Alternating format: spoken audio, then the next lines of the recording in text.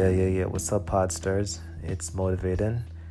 Another time, another week that we just, have a nice conversation, almost like a coffee chat, just to, talk some things and encourage each other and grow in strength, and become better. I have something really interesting to kind of put very, very quickly. So earlier today, I was coming home with my toddler, and it was about 6 p.m. In the afternoon, and he said to me, "Daddy, do you see the moon?" And the sun was out. It was very, very bright, and so I said, "No, I don't think the moon is there." He's like, "Yes, see the moon." And I looked up, and the trees were covering my entire view of the sky, and I didn't see the moon, and the sun was out. So in my mind from growing up, like, how can you see the moon when the sun is out? It's bright, right? It's the middle of the day. At least it feels like it. And so I said, I sort of shrugged him off without saying it directly to him, like, yeah, I don't think the moon is there. And he kept saying, "Yes, Daddy, the moon, the moon." And he's like, "Moony, Moony." And it was just so funny. And eventually, I took a couple more steps, and he kept asking me to look up. And eventually I looked up, and there it was, the moon in all its glory, right? About 6 to 7 p.m. And the moon was out. It was so sunny, but the moon was shining brightly in the sky. And of course, I quickly, I apologized to him because I think, in hindsight, I shrugged off his assertion that yes, the moon was there, and I was like, well, I didn't see it, so it can't be there.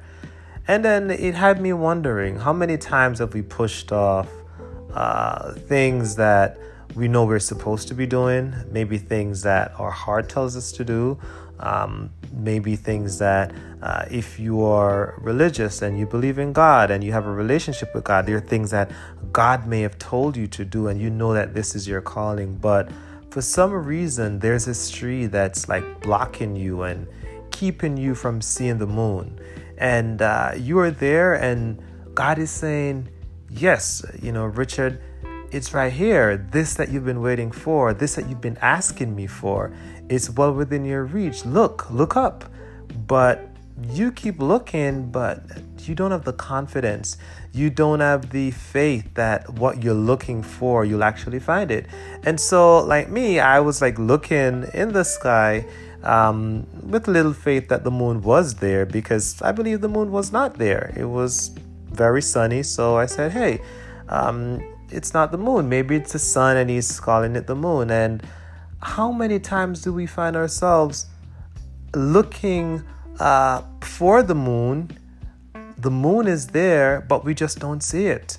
We're too blinded by everything else around us that we're not seeing all the things that we should be seeing. Now, the moon for you could be you wanting to make go to a new position in your company for a promotion, and it's well within your reach, but you keep doubting yourself. The moon could be that you wanted to build this company.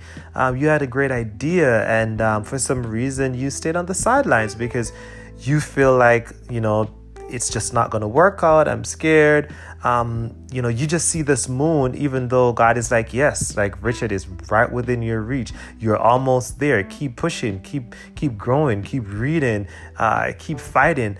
Like success will come eventually, but we have to really let go and trust God and trust our instinct that yes, this will work out, right? And so I just want to, posit that, the moon, we have to look up to see the moon. We can't keep looking at our circumstances. We can't keep being blindsided by our lack of faith or our lack of trust in the things that we are called to do, or just self-doubting, because that is such a big thing that keeps us defeated before we even attempt to do anything in our lives. So, I just want to encourage you, pastors, like, do you see the moon? It's right there. Just look up. All right. Until we talk again. Peace.